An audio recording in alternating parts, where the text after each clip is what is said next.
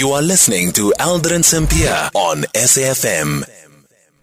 It's 22 minutes now after 3 o'clock. We are in conversation next with Salman Khan, independent political analyst on Southeast Asia. So Pakistan has criticized India's decision to host the upcoming G20 meeting in the disputed territory of Kashmir. Pakistan's Foreign Affairs Ministry says it is well known that Kashmir, which is being claimed by both countries, is an internationally recognized dispute that has remained on the agenda of the United Nations Security Council for over 7 decades. To remind us what informs this territorial dispute, Salman Khan now joining us on the line. Salman, good afternoon, and thank you so much for making time for us. So let's take a few steps back. Before this matter being on the agenda of the United Nations Security Council over 7 decades now, what got it there? Well, thank you for having me. I'm also the chairperson of South African Kashmiri Action Group. And how it get there, that's a very interesting question. I do not think so that we have the canvas wide enough to paint the whole story. Before the 1947, that's almost like 75 years ago, the whole Indo-Pak was the British, let's say, the colony or the East Indian, the Indian company.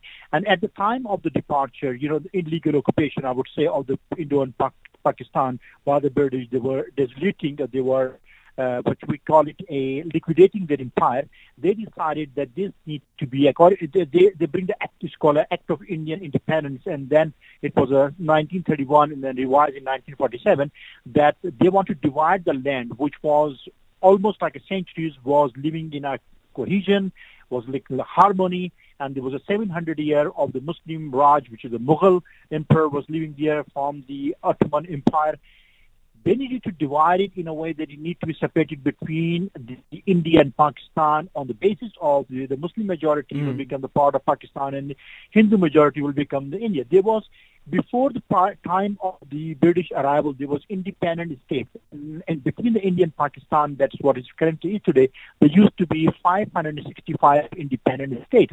And Kashmir was one of the largest territory. And of course, at the time of the departure of the British from there, they decided that if any one of the princely states which have a direct allegiance to the British monarchy, if they decided to be with India or Pakistan, they have to just say that we want it to be, but they have to take in consideration that the aspiration of the subject.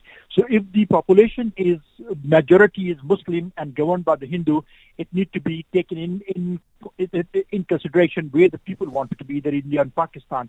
So many of them was, incorporated peacefully, but of course there was still 20 of them still asking for their liberation, and one of them being is the state of Jammu and Kashmir, which is over 14 million people, and with the contiguity and with the technicalities, it's supposed to be part of Pakistan. But I'm not here to advocate about the merit of the case, but we're looking at the G7, which is mostly the prominent, one of the most powerful economy or industrialized economy. Look at the United Kingdom, Brazil, Argentina, Germany, France. They are having a conference, their yearly conference, because India is holding a rotatory or their, revolving presidency.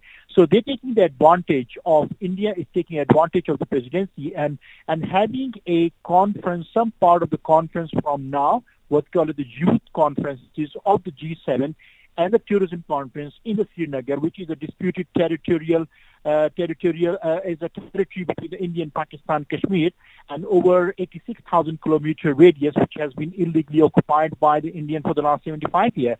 And United Nations declared that as a disputed territory. So by the virtue of the United Nations stance, there shouldn't be any official engagement can be taking place. But India is pushing, and of course, what is ironic here is that India saying that the top priorities they will be actually discussing is one of them is the women-led development and the respect for the women.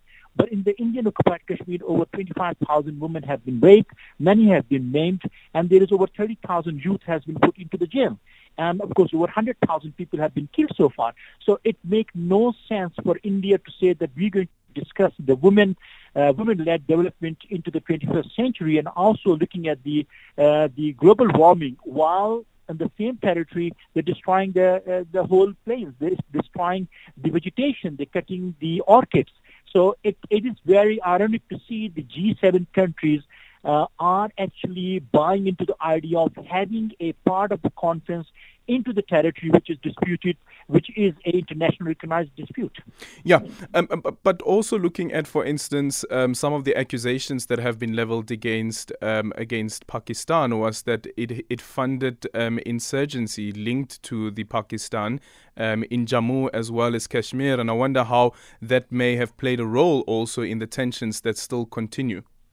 Well, I mean, the India will always have a Pakistan as a scapegoat. The fact of the matter is, when the partition happened, it was very clearly, if you read the Indian Act of Independence, is the majority of the Muslim area should be a part of Pakistan. But for some reason, Radcliffe Boundary Commission decided to leave it as unawarded territory. So now, what happened is, when the uprising happened, when it was left as unawarded territory, the civil war broke out in the 1947, and then Indian army, with the help of the British Maharaj, landed into the land of the Kashmir, which since then has become an illegal disputed territory. And Nehru, when he see that the situation is completely uncontrollable, he raised the point and he asked for a committee to be formed to look into the affair of the state of Kashmir. And he actually internationalized the issue. He went to the United Nations.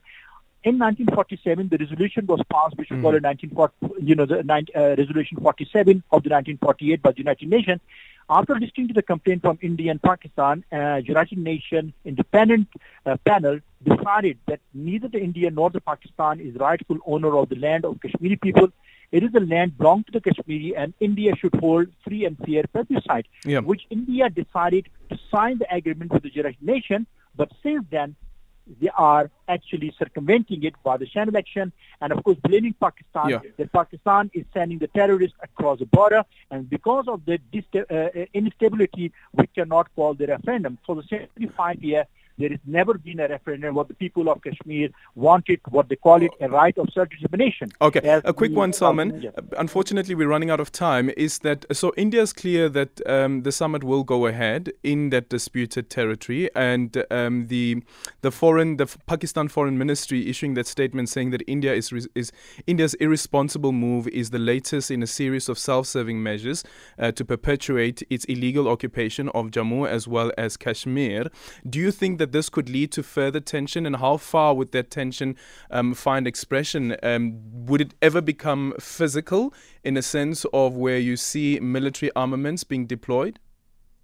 I don't think so. But you know what? A few years ago, I think it was 2029 when India irrevoked the Article 370, which is give Kashmir autonomous status. They never went to the war. So I don't think so there is going to be any war, going to be a border tension. Yes, what it is going to be quite a bit of a diplomatic, the war between, or dialogues between the two countries. And of course, internationally, human rights activists across the world, including from South Africa, will stand by the people of Kashmir that this disputed territory needs some resolution. And we are waiting for Mr. Modi to arrive in South Africa, and we are waiting that we have the war crime case against him. Then he is coming to South Africa in August to do the big conference. So we are ready with our law case.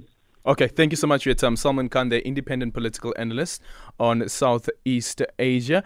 And no, Frank, that is not Salman Khan from Bollywood. It is a minute after 3:30 time for the news headlines.